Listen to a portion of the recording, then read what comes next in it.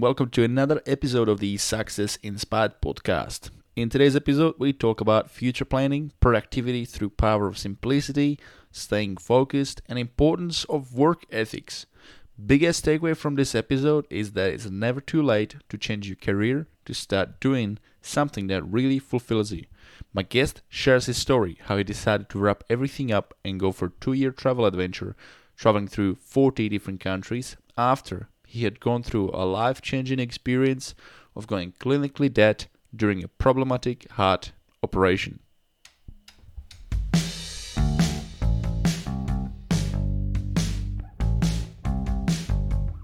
Hello everybody, my guest today is an online marketing specialist, investor, owner of multiple fitness businesses and consultant to both corporate and private business sector. He has helped generate multi-million dollar revenue to iconic brands in Australia, Asia and Europe, from transforming Australia's biggest brands, getting a Guinness World Record, which I'll have to ask him about, launching market first mobile devices in Australia, to pioneering community-based influencer programs, driving up to 500% ROI for Australia's most popular brands in technology, alcohol and telco space. He has a unique, challenging and unorthodox approach to finding the sweetest spot where real-world behavior, influence and digital marketing collide. Please welcome to the show, Andrew Handosa.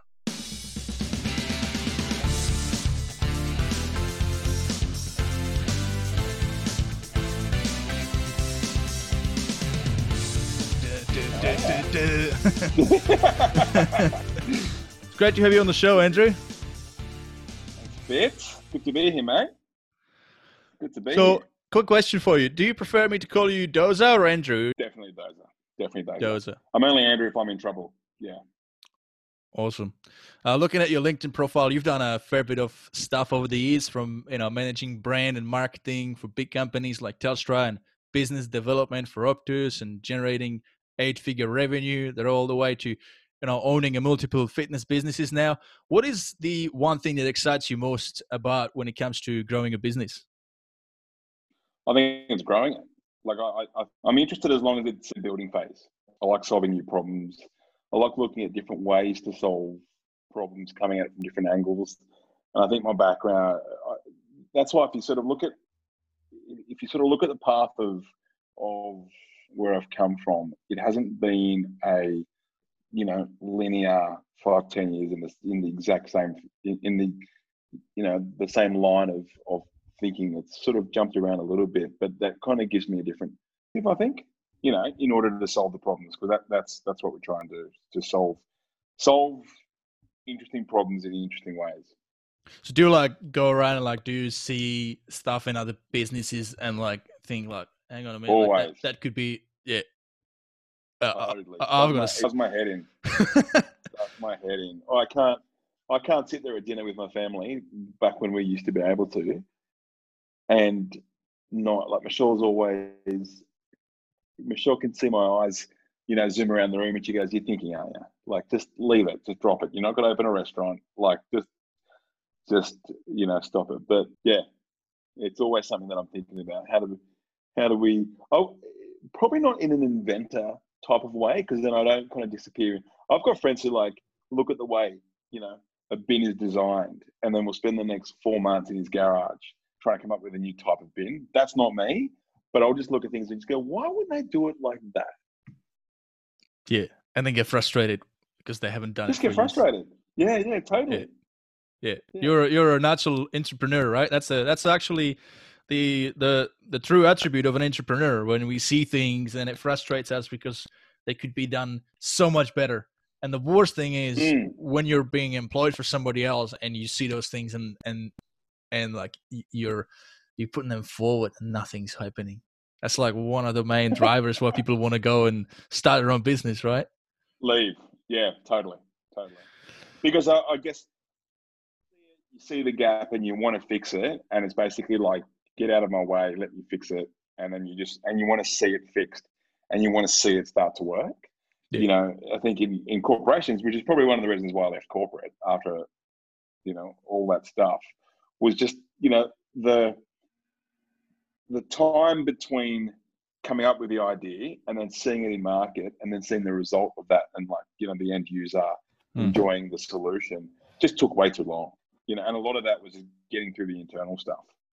Especially the bigger the corporate, more the bloody paperwork and red tape and stuff. And look, all the corporates wanted to, just about when I left the corporate world, this whole thing of being agile started to come in, that vernacular of being agile, agile. Like act quicker. It was almost like, someone at the top just read the book called The Lean Startup by Eric Rice, which is like, a Bible for most entrepreneurs. I haven't heard of that one. I thoroughly recommend it to yourself and any of, entrepreneurs listening to your podcast. The Lean Startup by Eric Rice. Lean as in Startup. R-E-I-S or R-I-E-S. It really sort of heroes the path to get things off the ground and minimum viable product and all that sort of stuff. Oh, yeah. Anyway, all these corporates, they all wanted to be a bit more nimble and be a bit more startup-y and all this sort of stuff. So they all read this book, and they started to and they thought they could just make it work by using the same language that's in these books. Unfortunately, it's a whole culture shift, and it's removing probably whole teams that don't need to be there, but you people want to, I guess, justify their jobs, and so they need to slow things down because they need to put their 2 cents worth on things and all that kind of stuff. Anyway, that's part of everybody's got their agenda, eh? Well, I mean, I suppose if your job exists to do a certain thing, you pretty much need to make sure it's in your best interest to make sure that job still does that thing. Otherwise, it's not there anymore. Yeah. Regardless of whether it adds any value from the inception of the idea to it landing in the market, right? Regardless of whether the bit that you do actually adds any value along that line, the fact that it's there and the fact that you're in that role and the fact that your paycheck relies on it, you're going to make it, make sure it seems important. Yeah.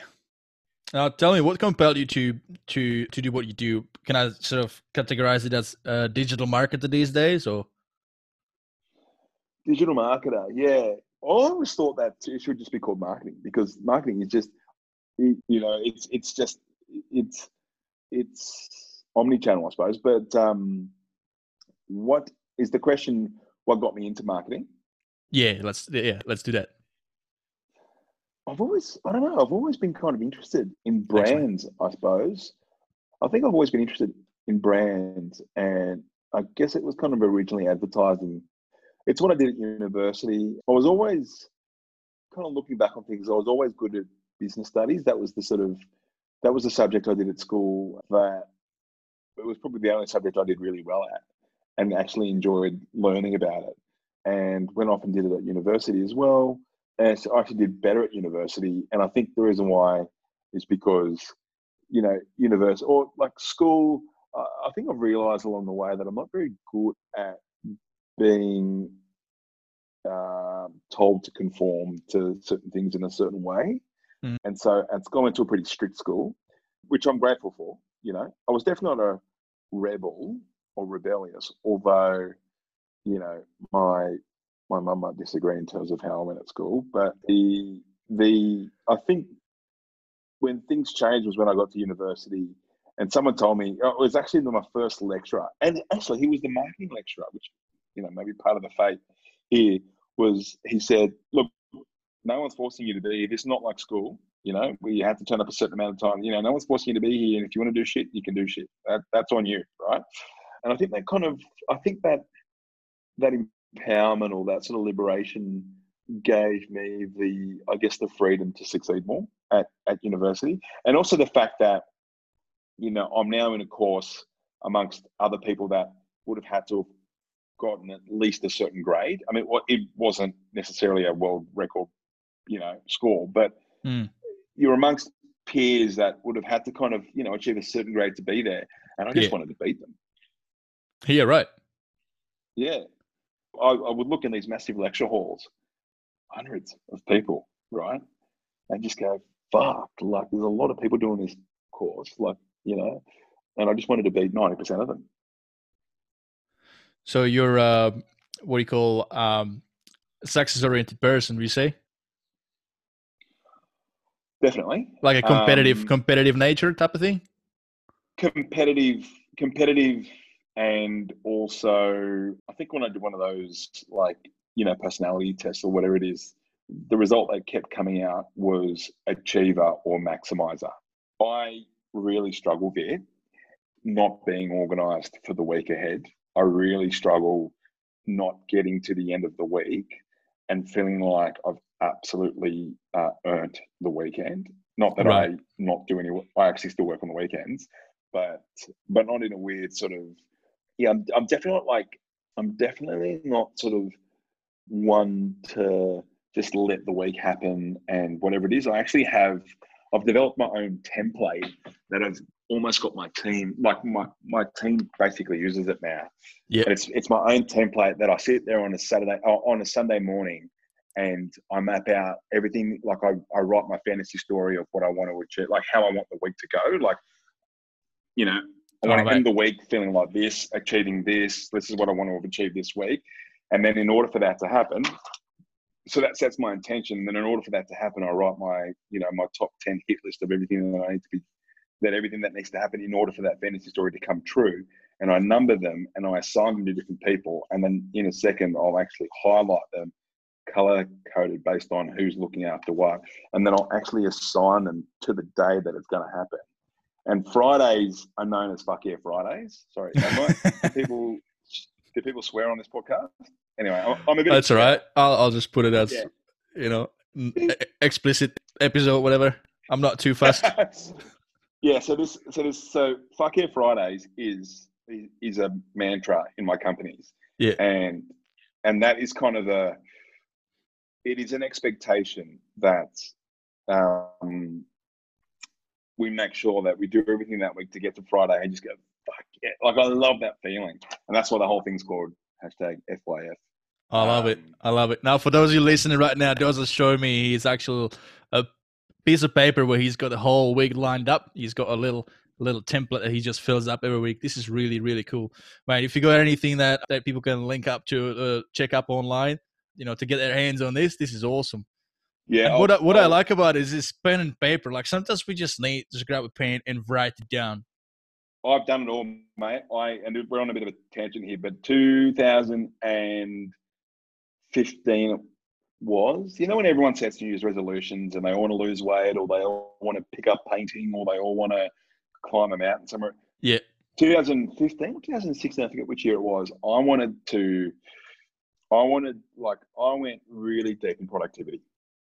Like, I went fucking deep, and I wanted to be able to 5x, 10x my output.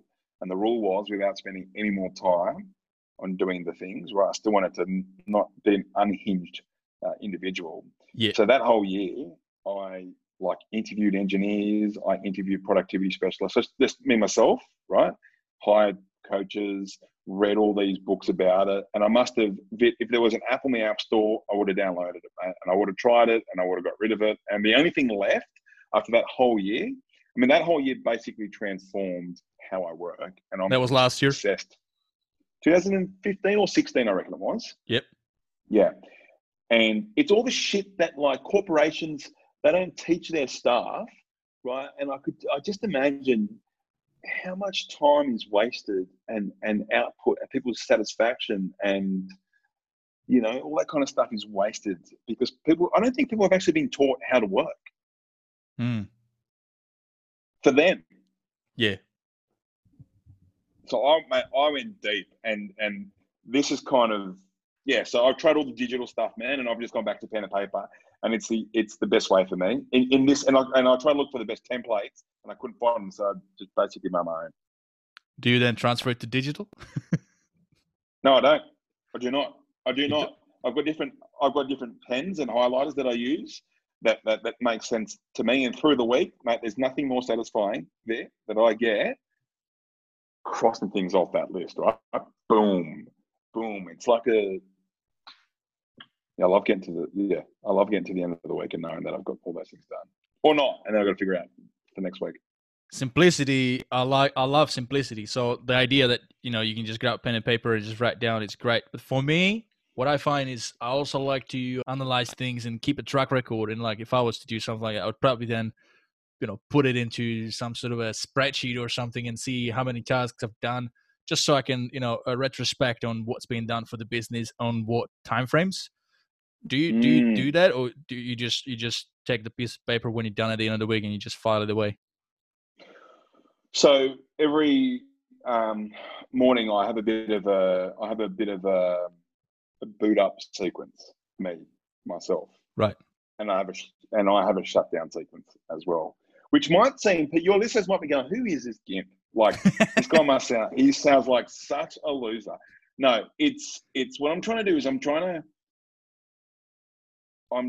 I studied a lot of the top successful people in the world, sports, business, or whatever, and they are very particular about their routines. It's like systems, it's like systems that we have in our businesses. Without them, you're always making these micro decisions, which over time increase what they call cognitive load, right? You're making all these micro decisions, thousands of them a day. And what if half of them you don't need to make because it's just a routine that you've got for yourself that puts you in the best, primes you to put you in the best state to do your best work. So every morning I wake up and I go into meditation, which I got taught a year and a bit ago. And then I go into writing my journal, right? But on a Sunday morning, that journal kind of turns into a bit of a reflection from the week, based on the stuff that I thought I'd get done, my fantasy story, where did I get to by then? And I take stock, I suppose, on how I felt the week went, areas for improvement, what I learned about myself or what I learned about the team or whatever, it is. And then basically turn that into next week. And then the idea in terms of the tracking that you're talking about, I guess I'm more so tracking towards where I want to go rather than if it's a percentage completion or anything like that, which I do like the idea of. Because like if you got a big goal, you want to make sure that you're tracking what you've done so that you can make sure that you're on the right track, right? And that's what I'm doing. So then pivot, right? So the tracking I do more so is looking forward in terms of, are we further toward and that's the whole point of the fantasy story, is to move us another week forward to hitting those goals. So if I've hit those things that are part of the fantasy story, then we are moving towards it. It's probably more of a proactive dashboard than a reactive dashboard. Yeah, I like that. Yeah. And for those of you guys listening, for me, the bigger takeaway point out of what you just said is, you're listening to Dozer speak. He's been very successful in what he does, and he's not using any fancy software. He's just using a pen and paper. So for anybody listening out there thinking, oh man, these people they're using these $1 million systems, AI, and whatnot. Yeah, you don't need it. You just start with pen and paper, have that crystal clear simplicity, something in front of you for the whole week, so you don't get distracted. Because the other thing is, if you're using too many systems, you just keep clicking from your tabs and between the calendar and bloody to-do-list and whatnot, and you just get all these notifications are constantly popping up throughout the day. I turn everything off. I'm pretty much in what's that little half moon called? Do not disturb. I'm pretty much on do not disturb, and I've limited my screen time to Vit. So I can't use any of my apps pretty much until I hit about 9 o'clock or 10 o'clock in the morning. And by then I know that I've done my heavy lifting, like the hardest stuff I needed to do that day, because I set my top 5 the night before. And then only then am I able to access, the Instagram and all that sort of stuff, which I'm not on there that much. But mate, the biggest tip that I would say to people is have a bit of self-awareness about how and when you work your best and when you get your best work done and what environment that needs to be. And instead of fighting against it, flow with it and actually stack the deck, rig the game. Rig it. Rig the game in your favor. Create your unfair advantage by having the environment that you seem to work best in and aligning the type of work to when you seem to do that type of work, I suppose, best.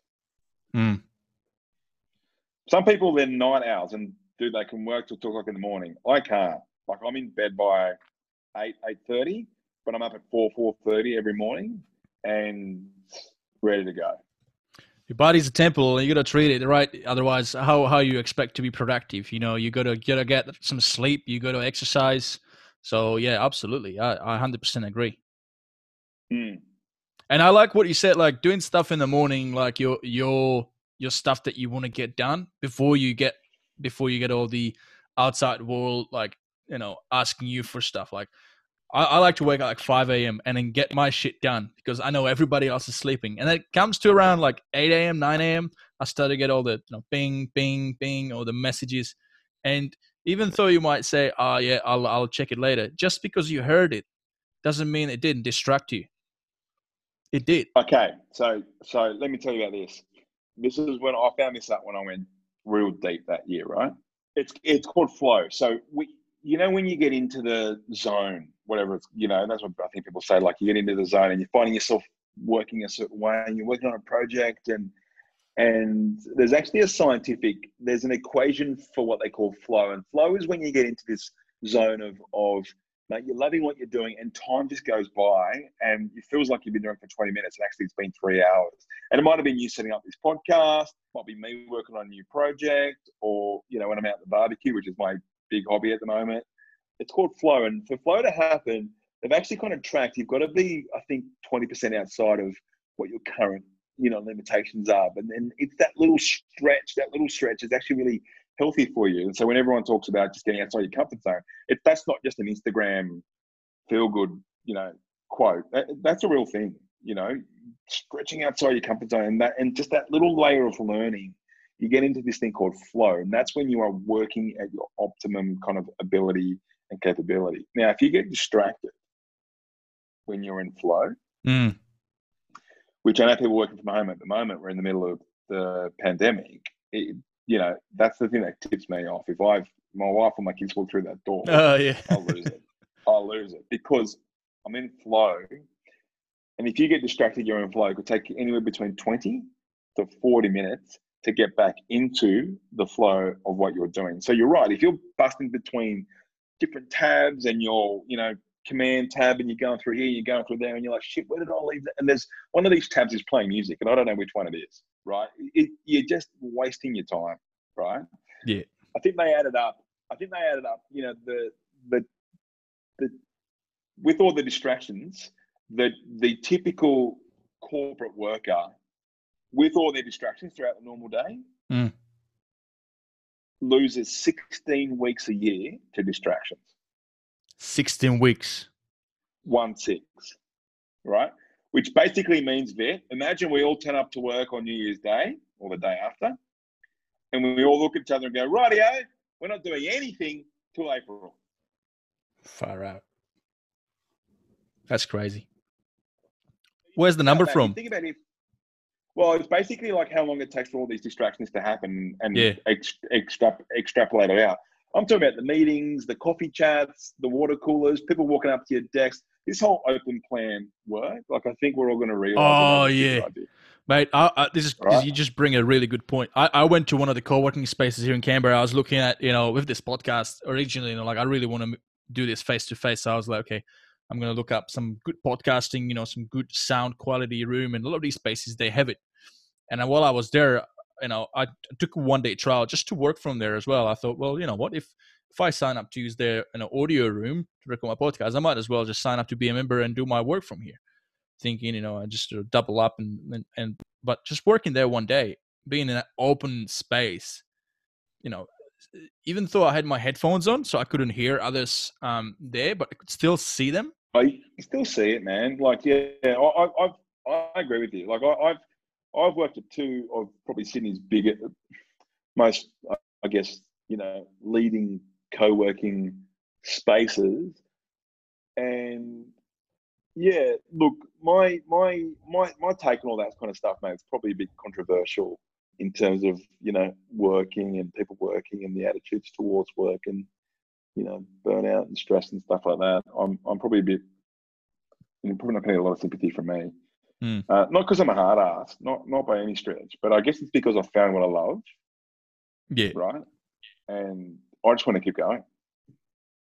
Right. So put me into an open plan office with the bean bags and the ping pong tables going off, and I just want to, like, it was fun, but I just want to get some freaking work done, to be honest. Yeah, because you're passionate about succeeding, getting shit done. Actually, yeah, it's fun. Your LinkedIn profile explains it really, really well. What you got on the banner? Get shit done. It says get shit done. Yeah. Oh, sorry. It says make shit happen. That's right. Make shit happen. There you go. That's awesome. Now, well, do you know why?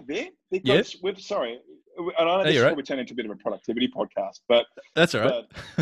I'm sure you got lots of more smarter people than me on the podcast, but everybody brings their story. We got the same 24 hours in the day that all these history makers had. Oh yeah, absolutely. Like, all these history makers, whether it's like the Da Vinci dude that painted the Sistine Chapel, or Mother Teresa, who was a ninja salesperson, right? But, she was a gangster.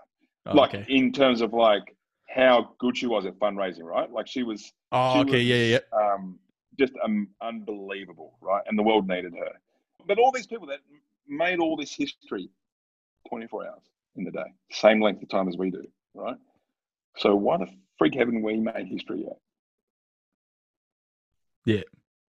Make shit happen. And those people were like, like we live in these days in a world where everything is like, you got all these great tools for productivity. They didn't even have them. So what the hell, right? Yeah, absolutely. Great example. Don't overcomplicate it. So back to your history, your professional history. Which hurdles did you have to overcome to get to where you're now? To be honest, it's probably a lot more about self-awareness. Like I'm really big on self-awareness. It probably took me about 34 years to figure out who I was, and I don't mean that in terms of a hippie kind of way. I'm talking about this whole time I thought that, work is really not for me, or is this about as good as it's going to get, or, just trying to sort of fit into all these types of workplaces and all these types of roles. And it just wasn't me. Like, and I just thought I was not very good at things. Right? Self-doubt, but also like you just kind of think to yourself, I don't know. I just think that the way a lot of corporations and I think things are changing now. Like things are definitely changing now, but it's been, I don't know, 7 years since I've been back in had a real job. I think it suits a certain type of personality or worker, and unless you're one of those, it kind of makes you feel a little bit like you don't belong in a certain way. So I think that in terms of a limitation, it would just be more so about the fact that I guess I kept trying to suppress, trying to be different, or it wasn't trying to be different. It was just trying to be me, and finding that flow, that zone, that intersection of what seems to really light me up. And I struggled working under certain CEOs that I worked under because of the same thing you mentioned at the start of the podcast, when you keep coming up with these ideas and you wanted to execute things and all that kind of stuff, and it just felt like you had a bit of a, something. Sort of keep getting shut down type of thing. Just keep getting shut down, or whatever. I was probably a terrible person to manage. At the time. I think now someone would probably go, God, that's the kind of drive we need in this business. Yeah, But I guess if I sort of think about corporate, I guess too many changes too quickly. I mean, everything costs money, right? So if they're trying to implement one thing and it took them a month to put together, and somebody comes up and say, look, why don't you do different? Maybe that's why maybe the corporates don't move so quickly, because it's such a large scale organization that to do any change, it's costing a lot more time and effort and money, right? So maybe the economics come into play. Maybe. Who knows? Maybe. Yeah. So what are you doing these days? So you're not working in the corporate world anymore. You mentioned 7 years been since you've been in sort of working for somebody else. So, I mean, I know what you're doing these days, but just for the listeners, what have you been up to, mate? Yeah, so we about 5 or 6 years ago, one of my best mates from school, kind of both independent, like he was working for a big bank and, a global role. And I just got home pretty much from doing a big 2-year adventure. We traveled for 2 years, my wife and myself. Yeah. After, mate, it was a travel adventure. It definitely was, but it was a bit more of a, oh, okay. Do you want to hear the story? Okay, well, we all want to hear it now. 2011, I started 2011. I woke up at about 2 o'clock in the morning and I thought I was having a heart attack. Yeah, right. Right. My chest was about to explode is the only way I could really describe it. And when they took me to hospital and they plugged me up to all the machines, my heart rate was 197 and I was Holy lying shit. down. That's almost 100%. And it was erratic, it was rapid, and it was irregular, right? So long story short, they had to, the medication wasn't working, so they had to put me under sedation and perform a bit of a heart operation on me, right? Yeah, right. And it didn't go that well, and I actually flatlined. Holy shit. And so when I got out of that, like eventually they kind of got me back and they took me back to the room, but I still wasn't waking up, and they were getting quite worried because all my vital levels started to drop. And this is what they told me, this is what Michelle told me, because I obviously was there, but not there. So they pressed the big button in my room, which was all available nurses and doctors, and they just came rushing into the ward. And the thing that kind of gets me every time, and I still sometimes like choke up, talking about it, was because, there was all the nurses and doctors came into the room and all the commotion. And Michelle was saying that they had the little torch and they were yelling at me and they're opening up my eyes and flashing the torches and shouting at me and slapping me and like trying to wake me up. And then eventually the only reason why, like, what worked, the only thing that worked, and this is the story that Michelle tells me, and the doctors have verified it, was when Michelle started talking to me. Wow. And that sort of pulled me out. She was the only one there from families or friends or whatever. She was the only one there, which would have been absolutely, heart-wrenching for her to see this sort of happen right in front of her.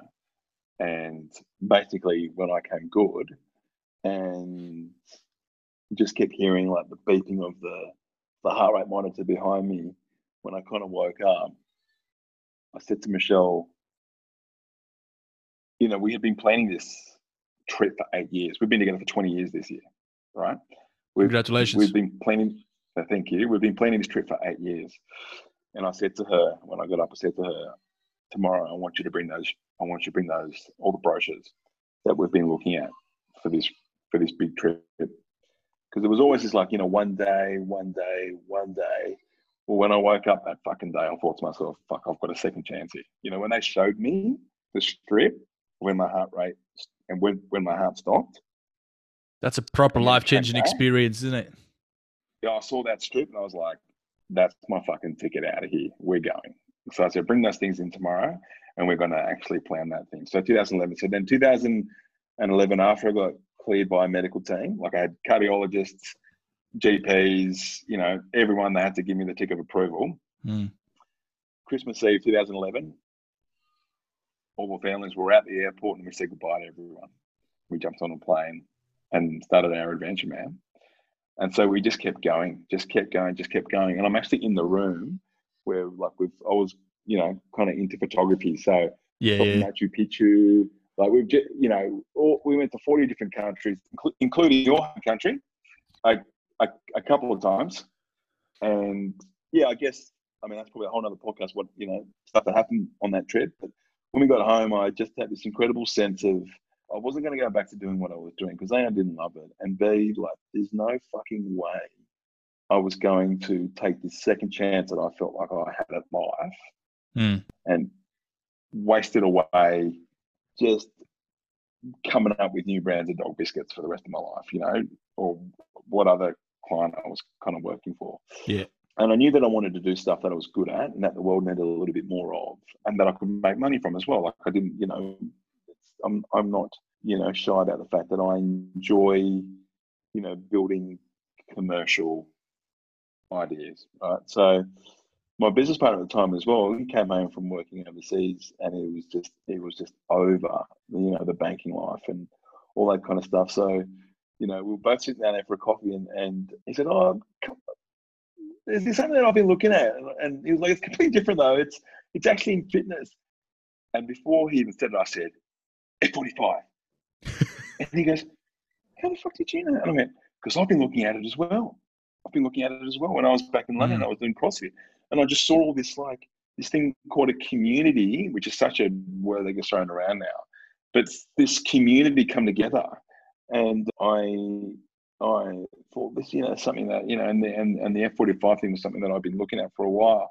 And so, when we went home and told our respective wives that we bought a gym that day, oh wow, they thought you jumped straight in. They thought we were friggin' mental, man. And they still do. And we had no idea. And I mean, no idea. Like no prior background in fitness industry sort of thing. Oh, other than doing a bit of CrossFit, obviously. Yeah, no, zero, man, zero. And I used to think that was, like, in hindsight, this could be an art episode as well, but in hindsight, I used to worry, and I used to think that was like we were at a massive disadvantage. But, when you join the dots up after it sort of happens, I'm convinced that the fact that we weren't from the fitness industry, which I don't think, and this, again, is a little bit controversial, mate. You can edit this out if you want to, but I think the fitness industry, actually, I think you and I both agree on this. I think the fitness industry as a whole, in terms of the operators and the practitioners inside, it's not very impressive, right? It's not very impressive. And I'm talking about compared to, professionals that I used to work with, right? Because, the entry point into the fitness world is not a 4 or 5 year degree. You can get a Cert 3 from, the back of a cereal box sometimes, and Instagram's free to set up. If you've got a good body, boom, all of a sudden you're an online PT, right? Yeah. Like you compare what you do, right? And I know how deep you go with VitFit and Trainer Eyes and how much effort you put into your stuff, right? But if someone puts you into that box of an online PT, it's the same as some 19-year-old that just got a Cert 3 and maybe a Cert 4. Instagram's free. Jump on a white labeled platform, mate. You're online PT as well. You're in the same box. It's kind of unfair, but so we got a little way into the first year, and we were doing okay, but we thought to ourselves, there was no way that we're going to make this thing what it wants to be or what we want it to be without actually putting our spin on things. And I think we realized, why are we spending all this time trying to be like another gym? Because people freaking hate gyms. So we kind of about a year into it made this decision to, and this is back to my branding stuff, to become the anti-gym per se. And everything that we did was like, you wouldn't expect it from a gym, right? And look, six years on now, a lot of it's become the new norm for some boutique studios. But we were doing like trivia nights, we were doing pub crawls, we were doing, our pricing model, our contract terms was, and I don't mean like no contract, because I think that's horseshit. I think it's a false economy that we've made on ourselves. But yeah, we just started to sort of treat people a certain way as well. And the primary principle, well, we've got two primary principles to everything that we do. The first thing is people care about being cared about. And that flowed through everything we did. And the second principle was we had a no dickhead policy. Yeah, that's a good one. And it's kind of worked. And along the way, we've won a bunch of awards and been flown out to different places to show others how to do it. And that's sort of stemmed into what I'm really what I really enjoy at the moment is a separate company called GeronimoVentures.com, which does just that. Like the number one role I think of any business owner needs to be sales and marketing. Right? And you could try and convince me otherwise. I know there's different functions of the business, and there's product, and there's customer service, and this, that, and the other. But to be honest, as the owner, you can hire people to do that. As the owner, your number one responsibility is making sure there's money coming in the door. And that's sales and marketing, and primarily sales. Problem is, a lot of people that start fitness businesses, right? Technicians. Technicians, exactly. They're practitioners, right? So they're really good at doing the thing that they wanted to do for the rest of their life. They know gazillion things about exercise and everything, about fitness, but lacking everything else. The difference between a conventional deadlift and a Romanian deadlift, they know it all, right? Yeah. But the problem is, as soon as you get that key to that front door, you're now a freaking business owner, and you've got to do all this shit that they don't enjoy. They don't enjoy to do. They're not good at it. And so it takes them off the floor on doing that stuff that they really enjoy doing. The problem is, they spend the rest of their life thinking they're not good at this, right? So that's what we're there to do. We're there to help these studio owners, and it will end up being small businesses, because I believe in small business. I'm a small business. I'm a small business advocate. 80%, like the backbone of the Australian economy, most economies, is the small business, but they're all technicians. Yeah. They're all technicians, right? And so we want to make sure that we can help these people succeed and grow. We want to be the number one, outsourced marketing service to grow studios who don't have the time, they don't have the talent, and they don't have the money to make that happen. So they can spend more time doing what they fucking love, and just feel liberated knowing that they can still have a booming business as well as spend 90% of the time doing what they enjoy. Because at the moment, they've got to choose. Do you want a booming business, or do you actually want to enjoy it? And that's the reality. Now, if I can add to that, I can definitely relate to, me.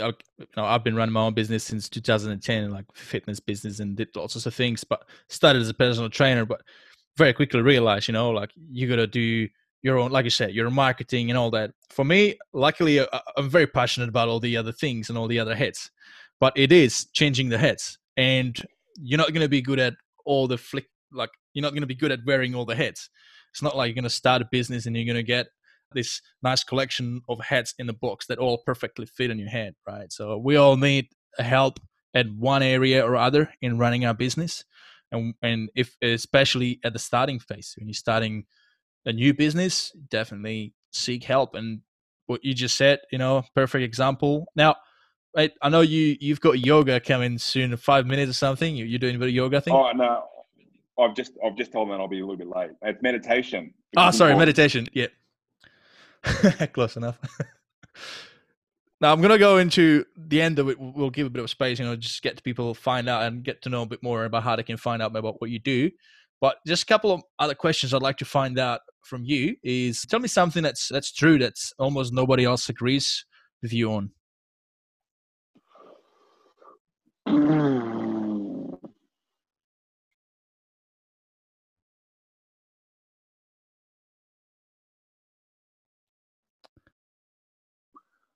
I love that. When I read that question in the prep, I loved it, because for me, it's work-life balance. I don't think that's very helpful as a concept. And I think, say controversial, I think you asked for controversy. I'll give you a bit of controversy. Yeah, go for it, mate. I think, conventional wisdom is fine if you just want to be conventional. Right. See, the thing is, This is Success Inspired podcast, and if everybody had the same way of thought, same brain of thought, the episodes would get boring. So go for it, mate. Controversial. I just don't think it's very helpful advice. Work-life balance. What is that? Does that mean if I work 40 hours, I need to have 40 hours worth of Netflix? And I think there are some things that society has demonized that it's actually a good thing. Pressure, stress, accountability, those things, we should be grateful that we have some pressure in our life, because that means someone believes in us. 100%. Right? And it's time for you to do, and it's time for you to do something great. It's not something we should shy away from. Like stress. my God, I'm stressed. Good, let's go. Like that's the fire burning inside you, telling you the world's waiting for you to do something great with that, right? Now, I think the survival stress that no one needs, like, can I pay the fucking bill at the end of the week? Can I pay, the rent or the mortgage? I think there's some, and particularly now, like we're in the 5 weeks, 6 weeks ago when the government shut us all down, I definitely saw the difference between, because I saw it as a business owner, but I also saw it as in Geronimo, we obviously deal with a lot of fitness studio owners. And I could see the difference in how people reacted to that external stress, right? They either, you saw people at the supermarket panic buy and get all the toilet paper and just turn into absolute idiots. Or you get people who will come out of this pandemic and it's going to be the best thing that's ever happened to them from a success perspective, okay? Like now's the time to strike on a lot of things. And I find that super interesting. So, yeah, I'm a big fan of stress, Vet. I'm a big fan of pressure, and I'm a big fan of and I don't believe in burnout, right? And that might be that's some people might listen to that and go, "This guy's a complete knob," but I think you only burn out if you fall out of love with what you're doing. Yeah. And if that's the case, then address that. Don't blame it on the work. Change it. Do something different. Yeah. Work, mate. Like talent will only get you so far. The rest of it's work, hard work. And I know how much of a hard worker you are, right? Otherwise, you wouldn't even have this thing set up because no one's paying you to do this, right? So you're doing it because you want to do that. Mate, you could be watching Netflix. You could be trying to figure out who the fuck killed Carol Baskin. No, wait. Did she kill her husband? So, and the same thing in the studios, man. If someone comes up to me and tells me that they don't have time to train, I really struggle with that objection because I just know where I come from, right? And my work ethic, it's like that single parent work ethic that I'm not a single parent. I'm blessed to have, a beautiful, healthy family. But I remember with my mum, it was pretty much a single parent of two rowdy boys. The earliest memories I had of what we now know it as work ethic was I used to remember hearing I used to wake up to the sound of the car being started in the garage and then seeing my mum drive off, to the headlights, kind of, reverse down the driveway and then drive off and just like the engine noise just kind of fade out as she gets into the distance. And I know she's going to the station to jump on the train to get to her first job, right? As a waitress. This is like a not really English speaking immigrant. What's your background, Doza? Sorry, mate. So my mum is Chinese Indonesian and my dad was Egyptian born, Spanish background. Oh, cool. I was always wondering where's your background. Cool. Yeah, go continue your story, mate. and I married a Malteser, so my kids look like bloody Moana. So yeah, and that for me, I just remember I didn't know what time it was, but I just knew it was pitch black. Yeah. Right. And I knew how hard my mum worked because she promised my father that, she would give us the best education to give us the best chance of success at life. And, she worked, mate, I couldn't even tell you how many jobs she worked just to put myself and my brother through, a private school and just to make all those decisions and sacrifices and stuff like that. So that for me is when I get up in the morning and it's pitch black, as a bit of a nod to what my mum sacrificed for us. And I start getting to work. And like you said, by the time it gets to 9 o'clock, people are just rolling up to their desk and going, rightio, here we go. Let's, fire off the first email. But I've already been up for 4 hours. Right. And I'll train that day and I'll meditate and I'll spend time with the kids. And look, mate, I'm grateful for all of it, but don't tell me it's because of luck either. I hate when people say lucky. Awesome story, mate. I definitely agree with that. Like hard work is something that we need to sometimes we need to be put in a situation to really sort of trigger that, right? Put us under a little bit of stress. That's under a little bit like move towards pressure, move towards stress. And like my captains at the studios who I love to bits, and not because one day they might hear this, but genuinely, like when I write in my gratitude journal every morning, three things that I'm grateful for. There's probably not a day that goes by where I write down, my team, and I actually will sort of name them as well, because I'm so fucking grateful for them. That's awesome. And I know we all have times where things feel like they're getting out of control and stuff like that. Like, I definitely think there's like unproductive stress, not planning for things. I think there's unproductive stress, like turning up to the airport and realizing, shit, I'm 20 minutes late for this plane. Like, that is stupid stress. Like, you're stupid. You should have actually planned for that and got the earlier bus, right? That's not what I'm talking about. But what I'm talking about is, when it comes to whether you're an athlete or whether you're in business or whether you're an employee and you're in a role that requires you to be of a certain standard, and that pressure, that stress, move towards it. 100%. I can definitely relate. Like, for myself, like my own journey with stress and productivity was probably the biggest when I arrived to Australia in 2010. My first 6 years, roughly, being in Australia, I was on a student visa. So you're talking about no support network, like no family.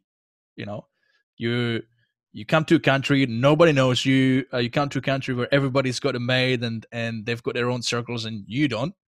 And you're just trying to get by, and you got the restrictions with how long can you work, and you got to pay for your school every term, Right. and you got to pay for your visa, and the uncertainty and all that, like not knowing what is it all for? Like, is it going to lead somewhere? Am I going to get to stay here? Am I going to build my career, my future, whatnot? Just not knowing and all that.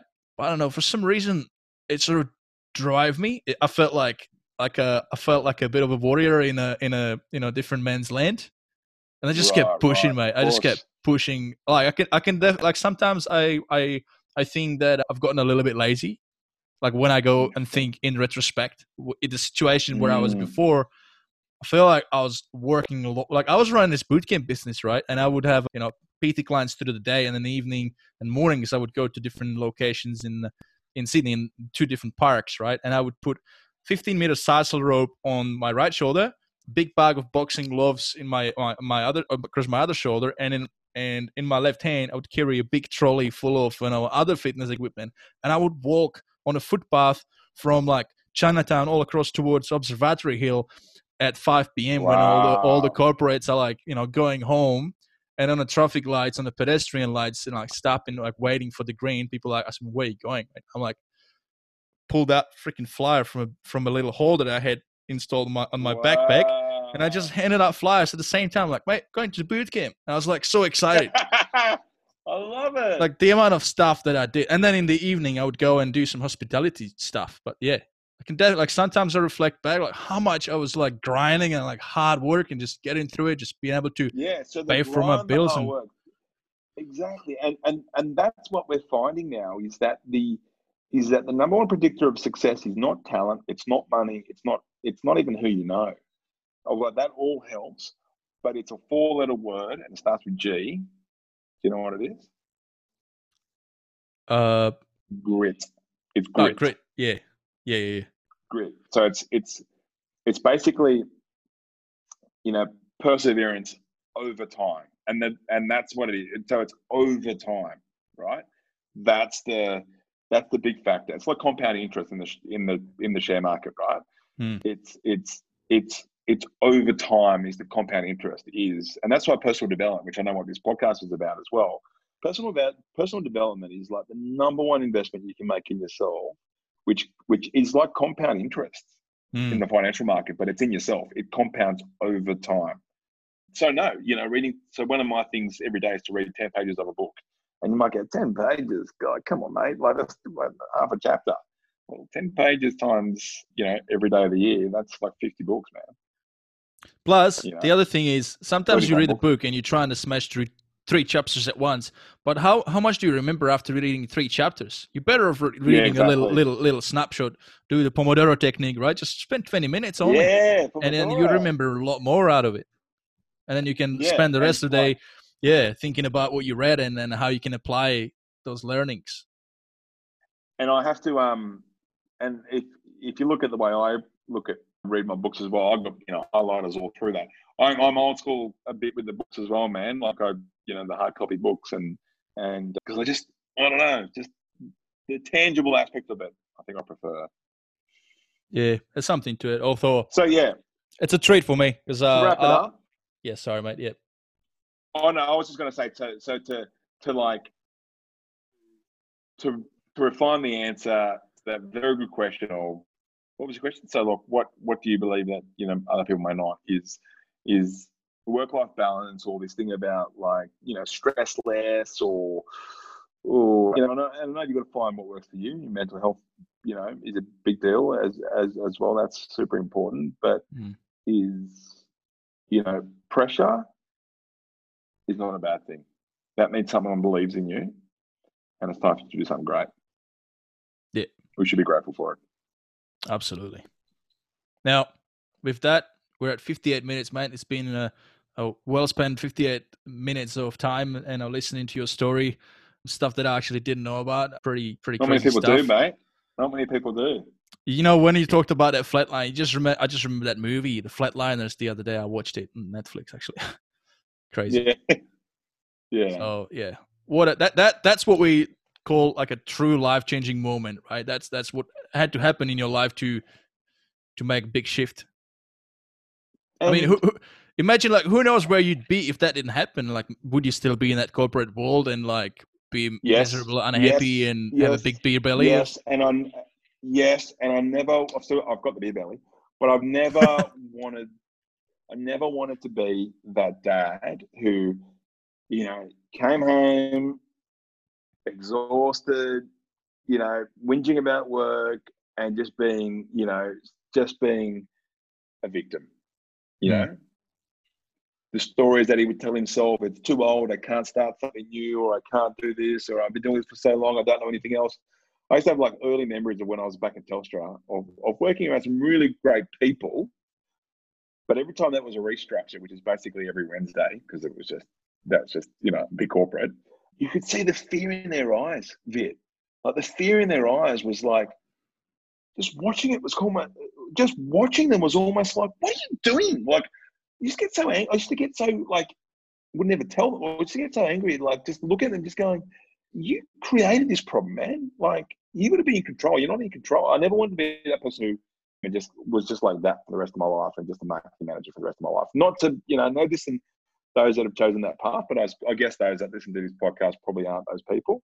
And so when that happened and I had a second chance at life, I thought, strap yourselves in, we're going for a ride. Mate, that's a true inspiration. That's what we're all about. Success Inspired. This is why I've created this podcast. Anybody listening to this podcast right now, this is why, I'm so excited to have, people like you sharing that story and then you guys listening to it and, and hopefully getting inspired out of it, getting that excitement and doing something new, something different that you haven't tried and be more successful. Right. It's been a pleasure to have you on the episode. You've got a lot of value that you can give to people from your experiences and from what you do. Right now with Journey Ventures, you can obviously provide a lot of value specifically to F45 Studios. So anybody out there listening that you own F45 Studio, or if you know somebody else that owns F45 Studio and is doing quite all right, but it could do a lot better, how can people find you, Doza? Probably just go to www.geronimoventures.com. It's probably the easiest place to go, and you can find me on there. Yeah, awesome. I'll be sure to put it in the show notes. And do you have anything like a free type of offer that you'd like to? I know you hate the word free, but do you have anything that if people want to check out your stuff, like maybe an article on your website or something? Yeah. Jump on the website. There's some stuff there, mate. Drop in a if anyone wants to have a quick chat, I'm always up for having a chat, particularly now when we're all bloody working from home. I'm getting a bit lonely. So, www.calendly, CALENDLY.com/DOZA. That's my calendar. Why don't you book in a time and I'll have a chat. Make sure you've got a good story too. Yeah, mate. I'll be sure to put all this into the show notes. It's been great, mate. Awesome. Thank you so much. And you have a great rest of your day, mate. Enjoy the meditation. Too, man. Thank you, buddy. All right. Talk to you in the week. Awesome. Have a good one, mate. Thank you. Bye. And that's a wrap. You've just listened to episode 9 of the Success Inspired podcast. In the next episode, I'm talking to a transition coach and mentor who helps young professionals and business owners find direction, set up worthy goals, and make quantum leaps in their business or career. We talk about how our environment conditions our decisions, and we also talk about the extreme importance of investing in ourselves in order to succeed in any area of our life. To get notified about all the upcoming episodes, please make sure to subscribe so you don't miss out. And if you want to help me extend the reach of this show to more people, simply rate and review the show on Apple Podcast. I'm also on Podchaser and pretty much all the other platforms where the podcasts are. Now, have a great rest of your day. Thank you for listening, and I'll speak to you next week.